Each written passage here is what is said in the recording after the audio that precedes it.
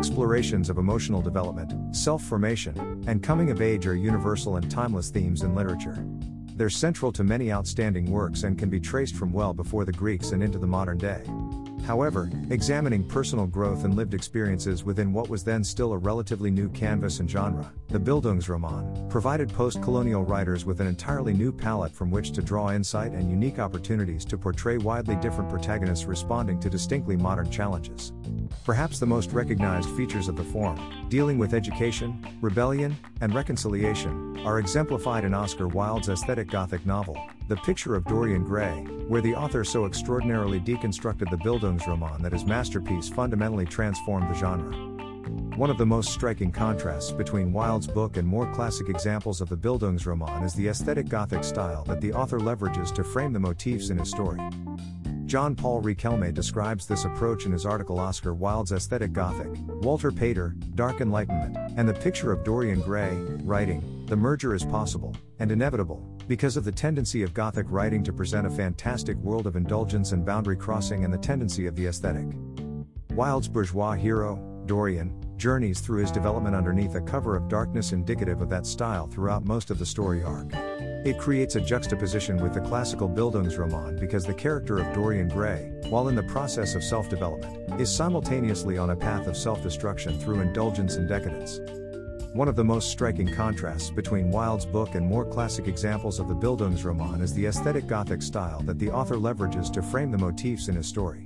John Paul Riquelme describes this approach in his article Oscar Wilde's Aesthetic Gothic, Walter Pater, Dark Enlightenment, and the Picture of Dorian Gray, writing, "The merger is possible, and inevitable, because of the tendency of Gothic writing to present a fantastic world of indulgence and boundary crossing and the tendency of the aesthetic." Wilde's bourgeois hero, Dorian, journeys through his development underneath a cover of darkness indicative of that style throughout most of the story arc. It creates a juxtaposition with the classical Bildungsroman because the character of Dorian Gray, while in the process of self-development, is simultaneously on a path of self-destruction through indulgence and decadence. Picture shocked the reader's sensibilities by introducing at least partly unresolved, unhappy outcomes for its characters and by not outright condemning individual behavior considered inflammatory or immoral at the time. The ending to Wilde's novel didn't spare his protagonist, a perpetrator who died by his own hand, but Dorian Gray also never stood trial for any of his crimes. The author teases his indifference to morality, at least in the literary sense, right from the beginning, writing in the preface to the work, "There is no such thing as a moral or an immoral book. Books are well written or badly written. That is all." Dorian's trajectory does not follow the model of a protagonist facing temporary setbacks on a quest that will otherwise result in self-improvement. Instead, his formative years are mired with poor choices, justified by his defense of new hedonism, leading to criminality and resulting in a negative rather than positive growth experience.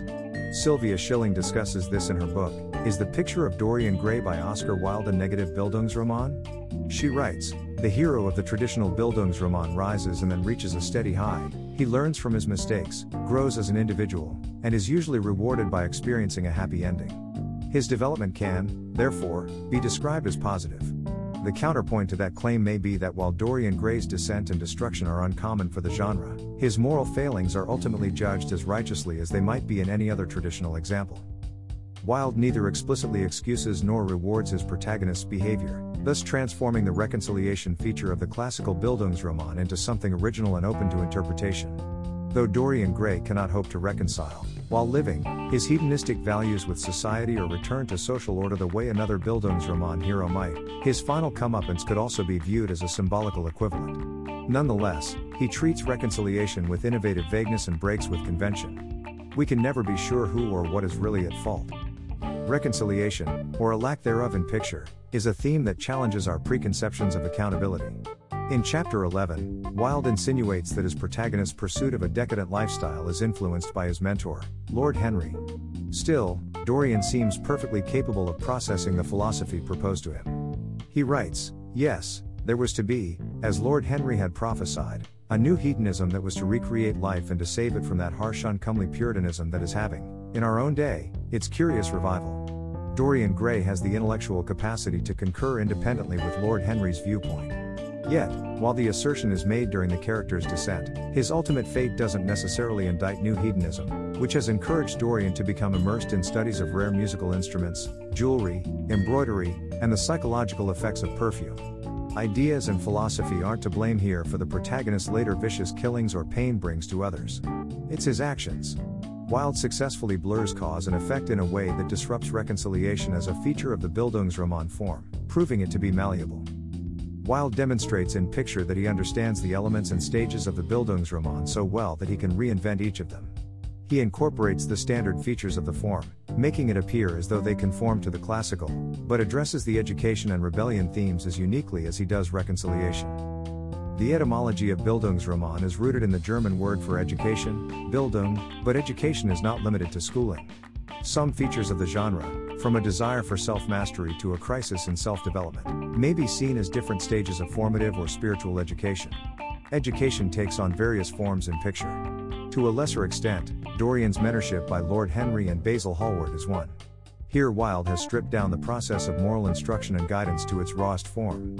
He places an impressionable Dorian between two opposite teachers or influencers, essentially giving the character a choice of two paths in life, hedonism or virtue, in which the student chooses the former. Dorian is easily manipulated early in the novel, resisting opportunities to think independently or even critically and making choices based on what others think of him.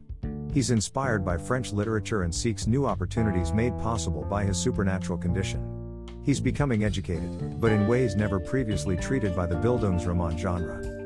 The feature of rebellion is as derivative of traditional Bildungsroman as the overall theme of education. It pushes the envelope until the novel's conclusion. Wilde treats this by scratching at the underbelly of the ills of Victorian society, going so far as to illustrate opium dens in vivid detail and sarcastically referring to Dorian as Prince Charming while he frequents one.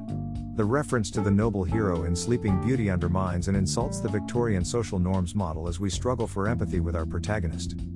Also familiar to the Bildungsroman genre but twisted in Wilde's contribution is rebellion against the father and the social values the father represents. Can we picture some of this in Basil? While there is some paternal instinct, he doesn't actually fill this role literally.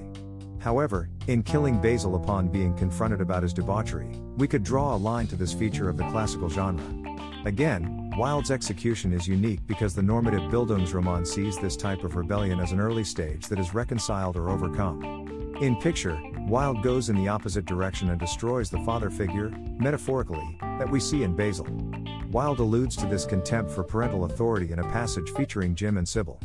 He writes, "Children begin by loving their parents. As they grow older, they judge them. Sometimes they forgive them." Subsequent novels, including James Joyce's Portrait of the Artist as a Young Man and Elizabeth Bowen's The Last September, undoubtedly benefit Wilde's unshackling of the form from its early German roots. The author unquestionably levels the playing field not just for the Irish writers who would follow him but also for today's global formative fiction. To read a modern Bildungsroman, check out my new memoir, The Bastard of Beverly Hills, from Gia Publishing. Works referenced: Riquelme, John Paul. Oscar Wilde's Aesthetic Gothic, Walter Pater, Dark Enlightenment, and The Picture of Dorian Gray. Modern Fiction Studies 46.3, 2000, 609-631. Webb. Schilling, Sylvia. Is The Picture of Dorian Gray by Oscar Wilde a negative Bildungsroman? Differences and similarities in relation to the typical British Bildungsroman in the 19th century. Grin Publishing, 2017. Print. Wilde, Oscar, and Michael Patrick Gillespie. The Picture of Dorian Gray, Authoritative Texts, Backgrounds, Reviews, and Reactions, Criticism. 2nd ed., W. W. Norton & Company, 2007. Raphael Moscatel is the author of the #1 best-selling business book Tomorrow's Jobs Today and director of The Little Girl with the Big Voice, a critically acclaimed documentary. His second book, The Bastard of Beverly Hills, a memoir about hope, forgiveness, and redemption, will be published in 2023 by Gia Publishing.